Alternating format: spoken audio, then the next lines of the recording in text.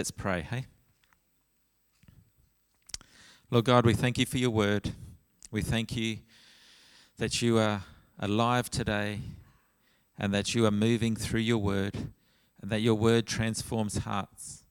And Lord, I pray that what is shared today would transform our hearts, would draw us closer to you and help us understand more fully your plan for our lives. In Jesus' name, amen. All right.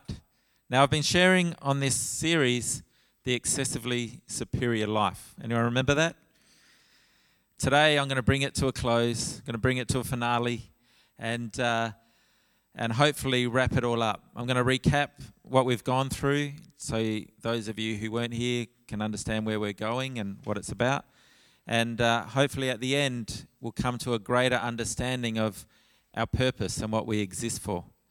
And this is really important in this day and age. I forgot my clicker.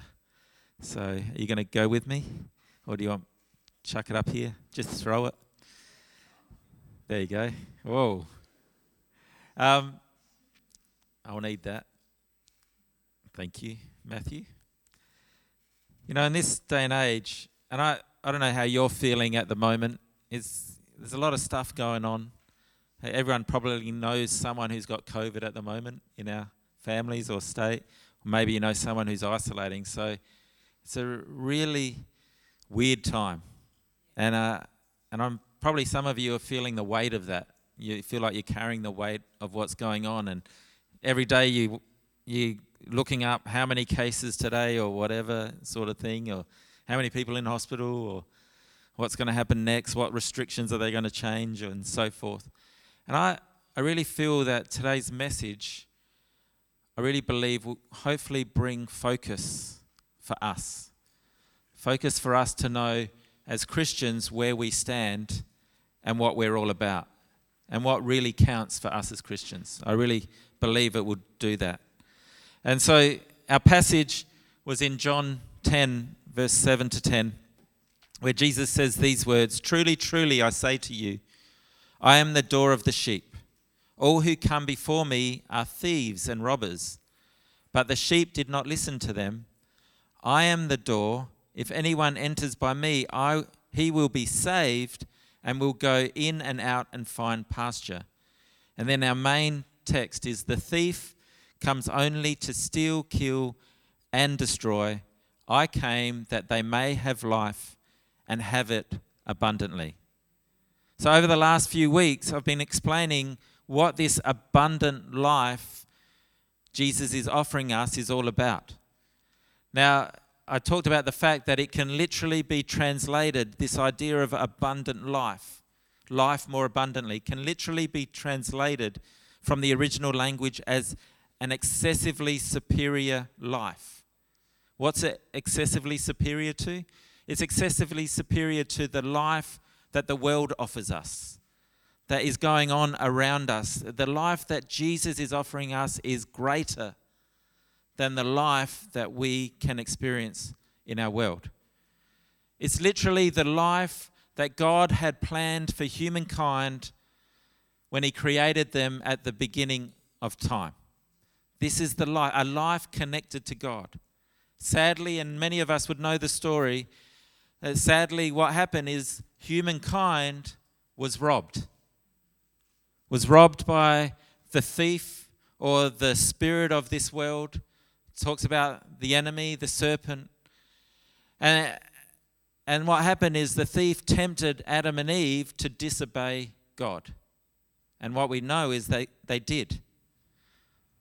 This is the same thief that Jesus is talking about, who's still at work today, in people and in activities and in organizations, working away to put forward their agenda rather than God's agenda. Their agenda is to make us live without God. Their agenda is that we would disobey God and choose our own way. Pretty well to say it is that we'd do life the way we want to do life, rather than doing life with God. This disobedience that Adam and Eve did when they disobeyed God and ate of the tree, this disobedience is what we call sin. And sin is simply that. Sin is us doing life the way we want to do it. Us doing life without God. Us saying that I'll be God of my own life. I'll be in control. I'll do things the way I want to do them. And since that day, since sin entered the world, that's what's been happening.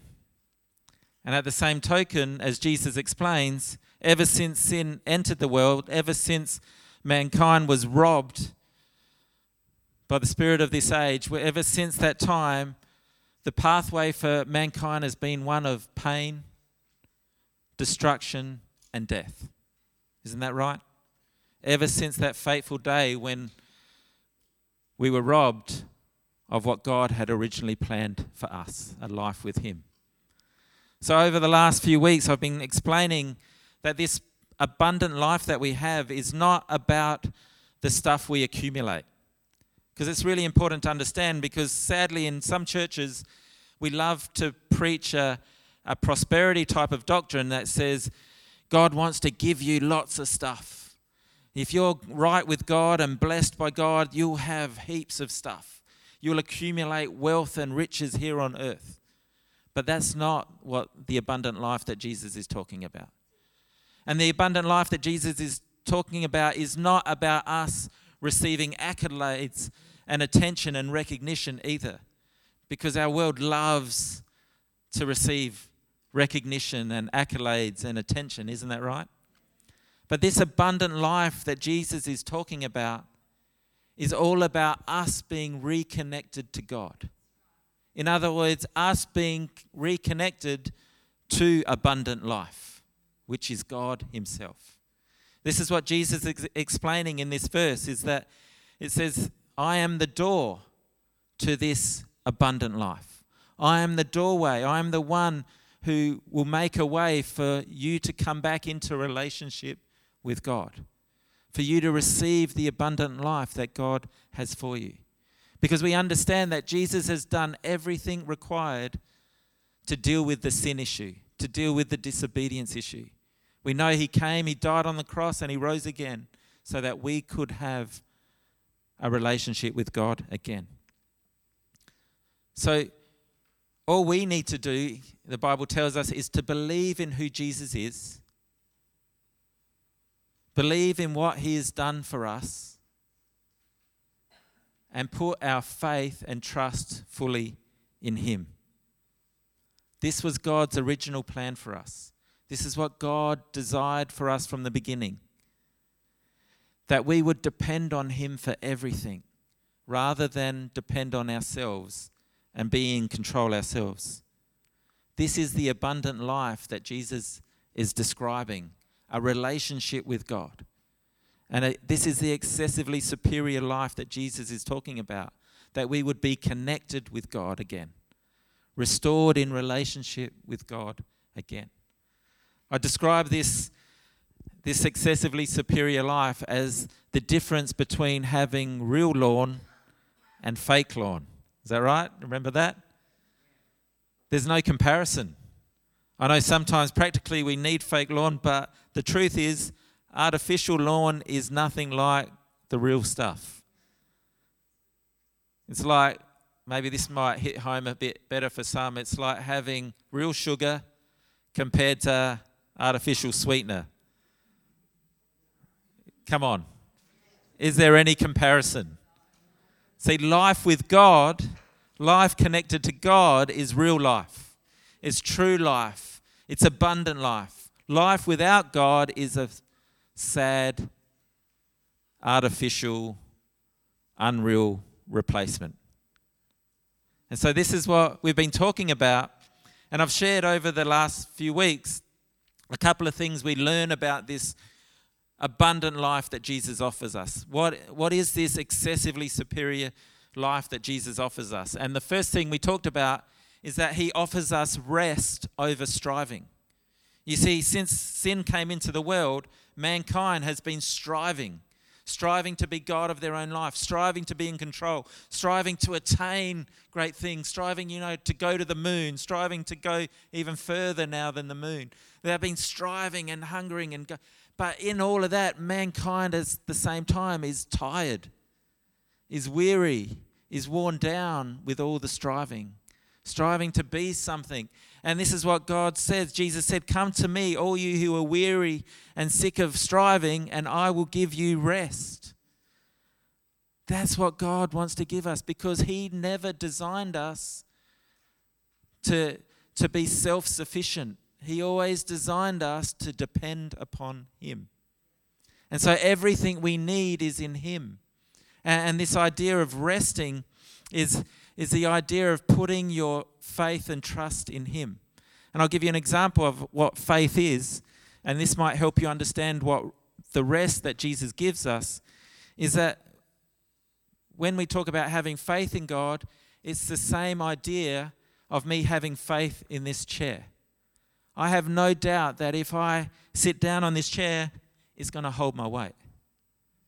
There's no doubt in my mind that that's what it's going to do. And faith in God is the same. That we would rest in him. That we would put all our weight on him and let him look after us. That we would trust him with our whole lives and know that he will carry us through. That he will always be with us.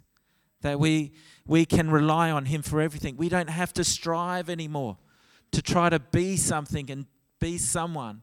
We can rest in God and allow him to lead us and guide us. This is why Jesus spoke so much against worry and anxiety and things like that. Because worry is us trying to be in control and trying to keep things in control. Rather than having faith and saying, I know who my God is and I will trust him. George Mullis made this statement, which is the beginning of worry is the end of faith. And the beginning of true faith is the end of worry. When we fully trust God and rest in him, that is real faith. That we know he has got our life in his hands and we can trust him. The second thing we learnt about this excessively superior life that Jesus gives us is that he gives us position over performance, which literally means when we put our faith in God, put our faith in Jesus, that we are adopted into his family. That means you and I are sons and daughters of God. We are brothers and sisters of Christ. That means that we no longer gain our value from the way we perform. But instead, our value comes from who we belong to. Our world loves to work out our value by performing and achieving and doing stuff. But God says, I choose you as you are. I created you as you are. You are fearfully and wonderfully made, and you are created in my image. You are my child, and everything I have is yours. You don't have to perform to get my attention, because you are my child. You don't have to be someone or something to get my attention, because I have adopted you into my family. You don't need to perform with God. You just need to stand and know who you are in God and who you belong to. Now, these are great things. Two things, rest over striving, position over performance are good things, aren't they? Who's excited about that? Anyone excited? They're good things that God has given us in this abundant life. But it has made me wonder, and I talked about this on Christmas Day, is that, well, these are great things. It's great to have rest and it's great to have position. But then my question is, well, what do I exist for then?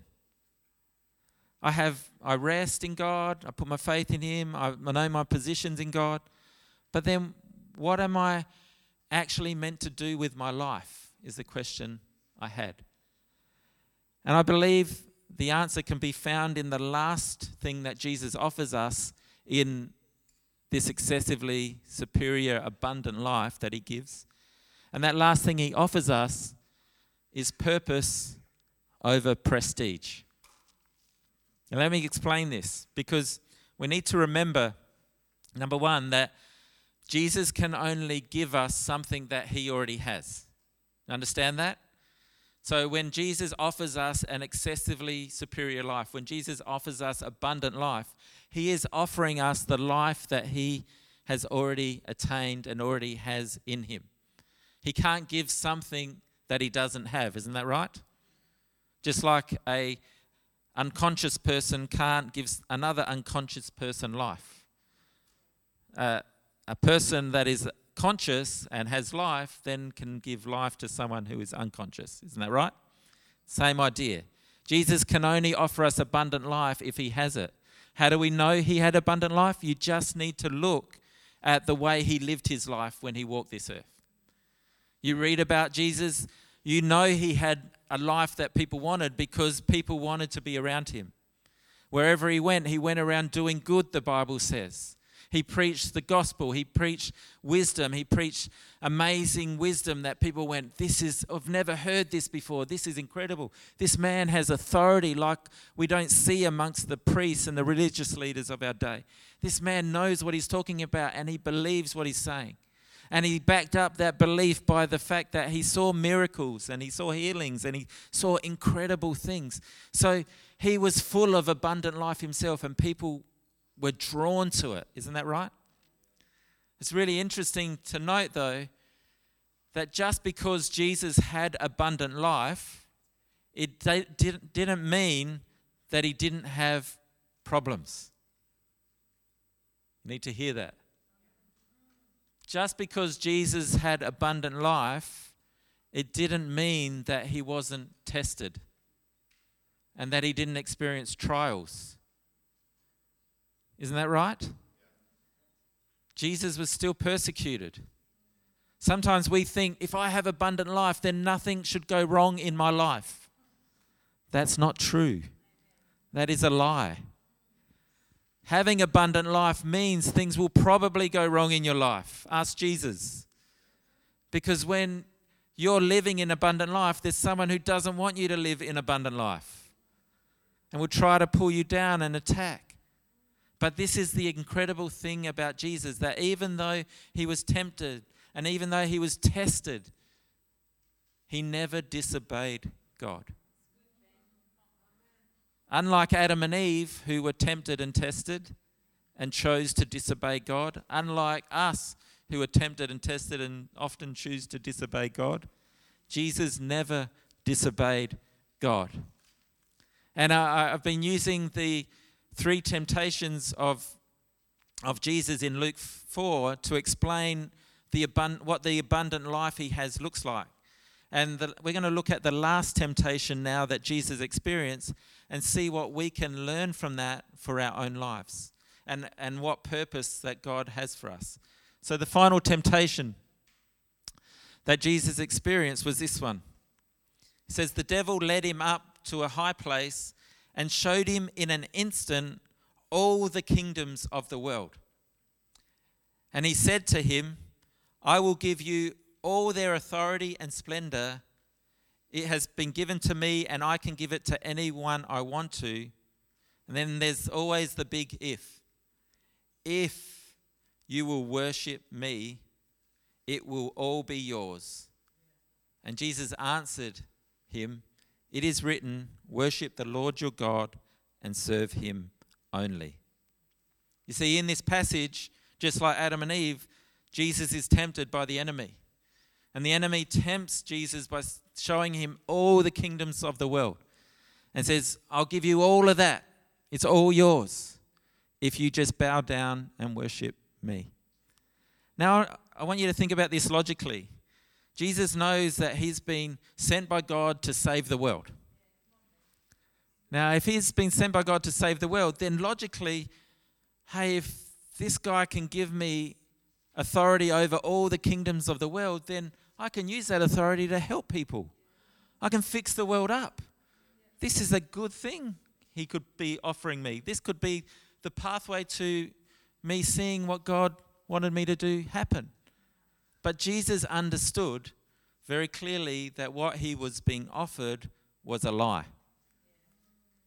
And so he stood there very clearly, full of abundant life, full of God's life, and he said very clearly, that's not my purpose. My purpose and the purpose of mankind is not to have the prestige of all the world under our authority. Our purpose is to worship God and serve Him only. That's our purpose. That's what God created us to exist for.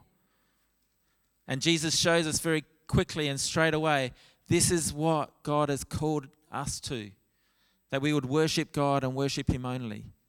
And in that statement, He makes it very clear who we worship is what matters most.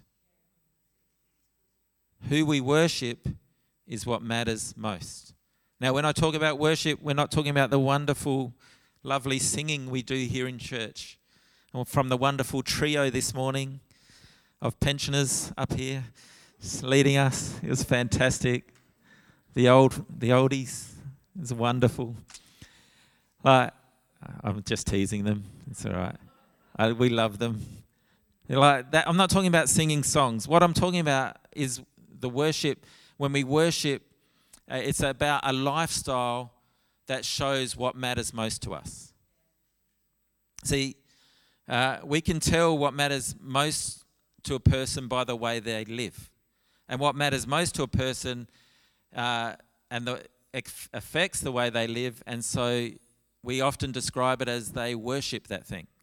So I'll give you one example. It's very simple, very simplistic. But if I went around to someone's house, and in their house, all over their walls, they had Port Power paraphernalia, and they had a life-size picture, like cardboard cutout of Ken Hinckley on one side of their table, and on the other side they had Travis Boak, and they had pictures all over the wall, and they would talk incessantly about how amazing Port Power are, then I would very easily assume that they worship Port Power. Isn't that right? Is there anyone here like that? Oh, didn't you just hear what I said? You should only worship God and serve Him only. Come on. The truth is, everyone worships something in our world. People worship money. People worship their careers. People worship their position and status and power. People worship relationships. People worship family. People worship all sorts of things. People do worship sports. People worship the skills they have because it makes them get somewhere. And in biblical terms, these things that we worship are what we describe as idols. And idols, God makes it very clear in the first 3 commandments that we are not to have idols, that we are only to worship one God. Timothy Keller describes idols like this. An idol is whatever you look at and say in your heart of hearts, if I have that, then I'll feel my life has meaning. Then I'll know I have value. And then I'll feel significant and secure. Isn't that interesting? An idol is that people do this all the time. If I just have more money, that will make my life have more meaning. That will mean I have more value in other people's eyes when they see me driving a nice car. And I'll feel significant and secure. But who knows, idols never fulfill what we really need in our hearts. Because the only one that can fulfill all those obligations to have meaning, to have value, and to have significance and security is God. No one else can fulfill that. You can chase after whatever you want, but it will never fulfill those things in your life like God can. And interestingly, the thing that demands our attention, whether it be money or anything else, or a career or anything like that, it can also become the thing that we are known for. And when we are known for something, we can easily be seduced by the prestige of being known for something. Does that make sense? So when we become known for something and people go, oh, that's that person who's really good at making money. And we think, oh, that makes me feel good. They know me for that. And then we can easily get seduced by the prestige of being known for something. And sadly, the trap of prestige, when it becomes our aim, is that we end up worshipping all it has to offer in our lives rather than God. Does that make sense? So when we worship this stuff, it replaces God in our lives. Now, sadly, I'm going to be totally honest here, it can happen just as much in the church as it can happen in the world. Because sadly, as Christians, we believe God may have called us to do something significant for Him, that God's called us to do great things for Him. But sadly, when we strive after those great things that we feel like He's called us to do for Him, sometimes what happens is those great things we do for God become more important than worshipping God Himself. Does that make sense? That can happen to us as Christians. We can build great churches and stuff, and all of a sudden the church building and the church activities and the church stuff actually crowds out God, and we end up worshipping the church stuff rather than God Himself. But God says our purpose is to worship Him and serve Him only. Jesus makes it really clear that this excessively superior life that He is offering us is a life lived to worship God with everything we have. The Apostle Paul explains it like this in Romans 12. He says, I appeal to you, therefore, brothers and sisters, by the mercies of God, to present your bodies as a living sacrifice, holy and acceptable to God, which is your spiritual worship. Do not be conformed to this world, but be transformed by the renewal of your mind, that by testing you may discern what is the will of God and what is good and acceptable and perfect. This passage explains really clearly that we worship God by offering Him our lives as a living sacrifice.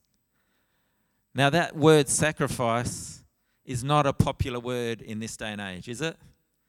People don't like this idea of sacrifice because it costs you something. Sacrifice is got a lot of negative connotations in a lot of people's minds. Oh, they're going to take stuff from me. They're going to take stuff from me. If I sacrifice this, then I'm going to lose out on something else. I'm going to miss out on stuff. But I read a really interesting quote this week from Eugene Peterson that gives a different take on sacrifice that I hope will bring maybe a fresh understanding of what it means to be a living sacrifice for God. And he says this: a sacrifice is an offering placed before the Lord so that He can make something of it. I'll read that again. A sacrifice is an offering placed before the Lord so that He can make something of it. You see, as we offer our lives to God, we give Him our lives and we say, God, I lay my life before you as a living sacrifice. The amazing thing is that He then comes into our life and He transforms our life into something new and something that we could have never imagined or believed. This is how sacrifice works. That when we give God something, He does something that we could never expect or believe. We could never imagine. Because this is how sacrifices were created to work. In the Old Testament, they would bring their best lamb or their best dove or whatever it was, and they'd put it on the altar and they'd burn it. But in exchange for what they brought, they would receive forgiveness. See, God would transform that burnt offering into forgiveness and reconciliation for them. But we know the reality is that it didn't last. And that's why Jesus had to come, because He was the perfect sacrifice that died on the cross and rose again so that we could have abundant life, so that we could receive the life of God. And it's all because of His sacrifice. It's all because of his act of worship to God that we can now receive abundant life. This is the exciting thing. This is where it all makes sense and comes together. Because in the same way, this abundant life Jesus offers us through his sacrifice, the incredible thing is that now because of his sacrifice and the abundant life that he gives us through his sacrifice, it now shows us our purpose. You see, our purpose is to worship God with our lives just like Jesus did. I'll say that again. If Jesus is our example on how to worship God, then our purpose is to live our lives like Jesus did. To worship God like Jesus did. How did he worship God? He laid down his life for others. This is why Jesus said these really strong and difficult words to his disciples in Matthew 16:24-26. Then Jesus said to his disciples, "If any of you wants to be my follower, you must give up your own way, take up your cross, and follow me. If you try to hang on to your life, you will lose it. But if you give up your life for my sake, you will save it. And what do you benefit if you gain the whole world, but lose your own soul? Is anything worth more than your soul?" What is our purpose? Our purpose is to put our lives in God's hands, to lay our life down for him. God never intended our lives to be defined by greatness as the world sees greatness, or as the world defines greatness.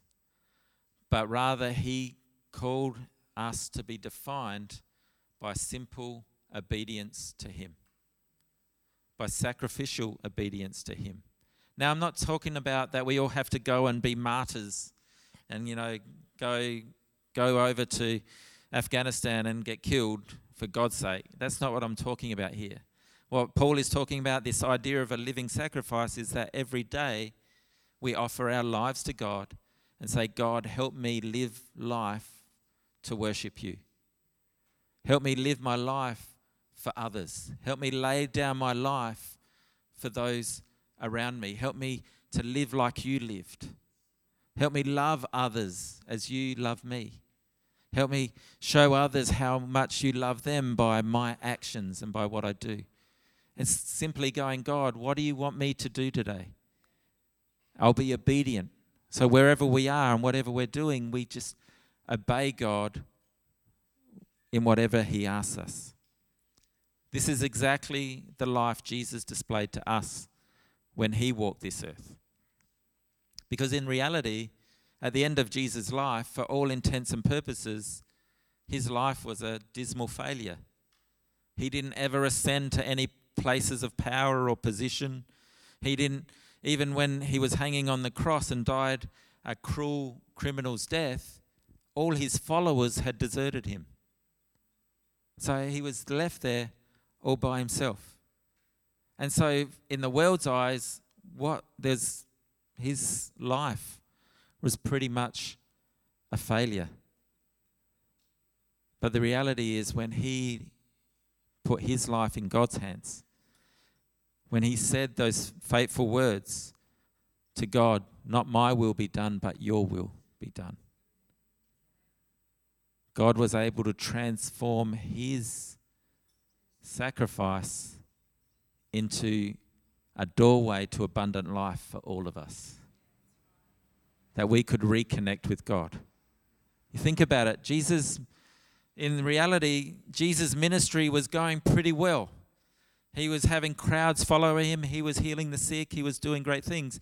He could have said to God, "But God, don't take my ministry from me. If I just keep serving you and I keep doing what you've called me to do and keep healing the sick, maybe all of Israel will turn around and come back to you, and we'll have revival in Israel at the time. But he didn't say that. He said, not my will, God, but your will be done. If I have to go to that cross and die, if that's the way it's going to happen, then I'll do it.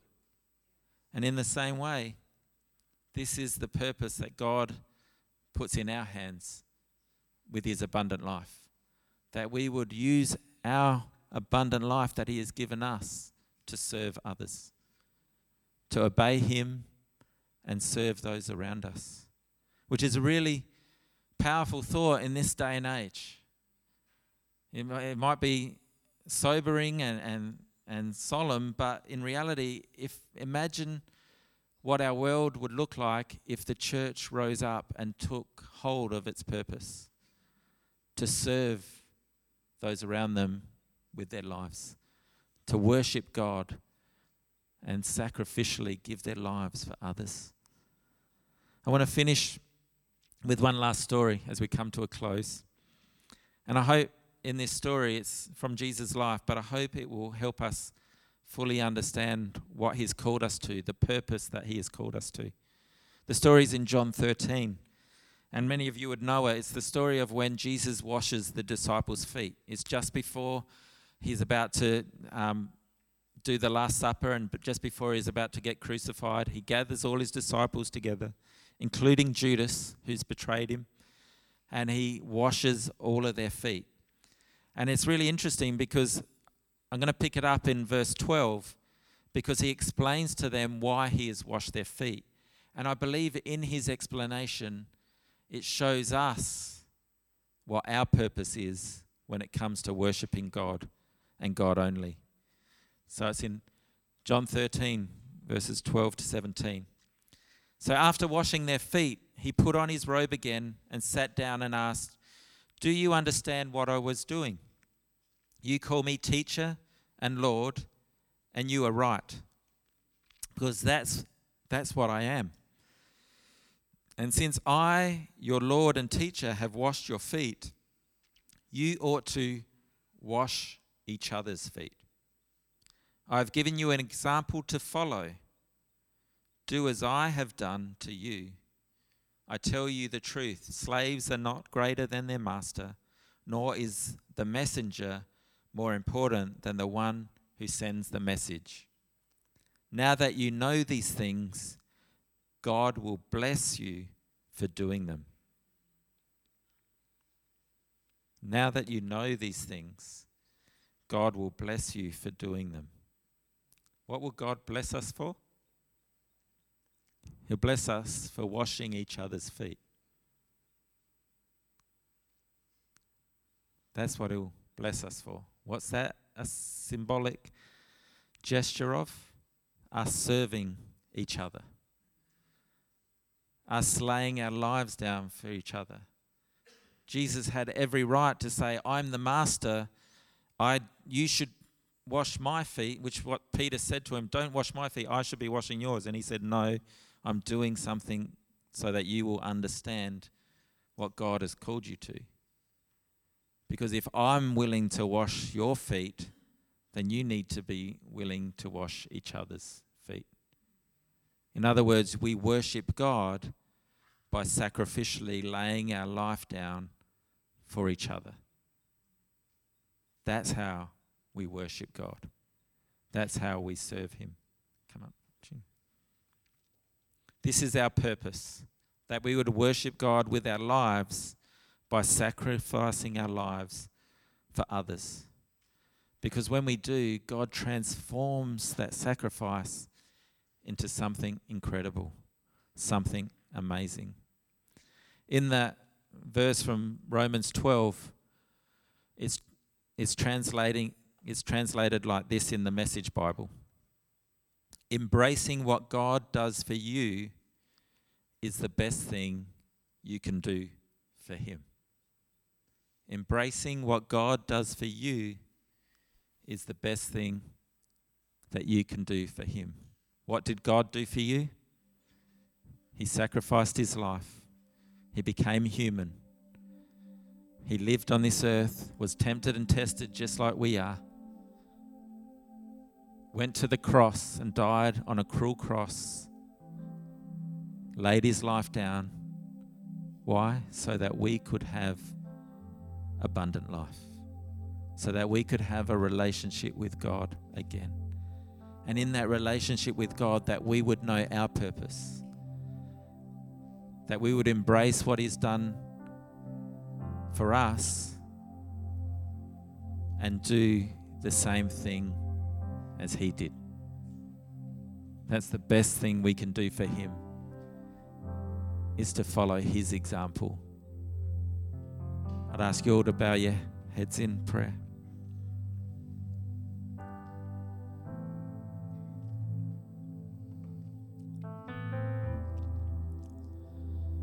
This has been a strong message, I guess a pointed message, but I believe at the start of 2022, it's an important reminder to keep us on track. There's so much happening in our world at the moment that we can get distracted by so many things, and we can get caught up in the events of our world at the moment. But God wants to remind us what He has called us for. He has called us to have abundant life. This abundant life involves rest, yes, and it involves position, but this abundant life also gives us a purpose. And that purpose is to follow His example and to live a life of sacrificial obedience, where we say to God, not my will, but your will be done. God, take my life and transform it into whatever you want it to be to those around me. So today, at the start of 2022, I believe God wants to encourage us and remind us what we exist for. That we exist to love others. We exist to love God with everything we have and love each other with everything we have. And sometimes that means it costing us something. But when our sacrifice, God can transform it into something amazing. There may be people in this place today and you've never experienced God's abundant life. You've only just heard about this today, that God would want to have a relationship with you. And you say, I've never heard that before, and I want a relationship with God. I want Him in my life. I do want to give Him my life. I want to put my life in His hands and trust Him. And if that's you in this place today, I would love to pray with you. And what I'm going to do is I'm going to say a prayer. And I'd ask you to repeat it after me, and I'm going to ask everyone to join in. And in that prayer, it's inviting God into your life and asking Him into your life. And the Bible says if you pray that with all your heart and you believe what you're saying, that He will bring His abundant life to you, that He will save you, that He will restore you, that He will transform your life. And so I'm going to ask everyone here to repeat this after me. And if you say this from your heart and you really want it, believe God will come and bring change to your situation and bring life, abundant life, this excessively superior life we're talking about. So why don't you repeat after me? Dear Lord Jesus, I'm sorry for not including you in my life. And I ask you to come into my life and to be my God, to be the one I put my trust in, to be the one who I rest in like that chair. I put my faith in you, and I put my life in your hands, that you would make it what you want it to be. In Jesus' name, amen.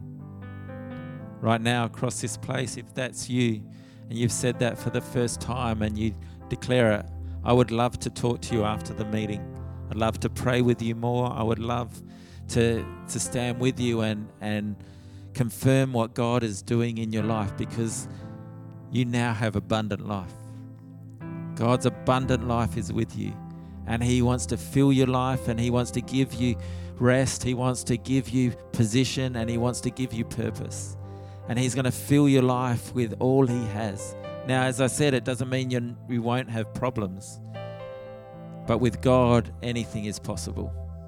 With God, you can get through anything, no matter what. Now, for those of you who are Christians here, I want to encourage you to step up this year.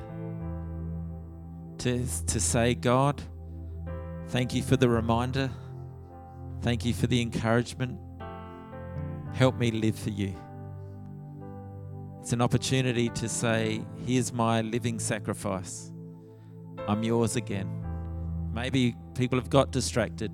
You've got caught up in everything going on in our world and stuff going on in your life, and it's just stopped you from focusing on God, and God wants you to bring your attention back to Him.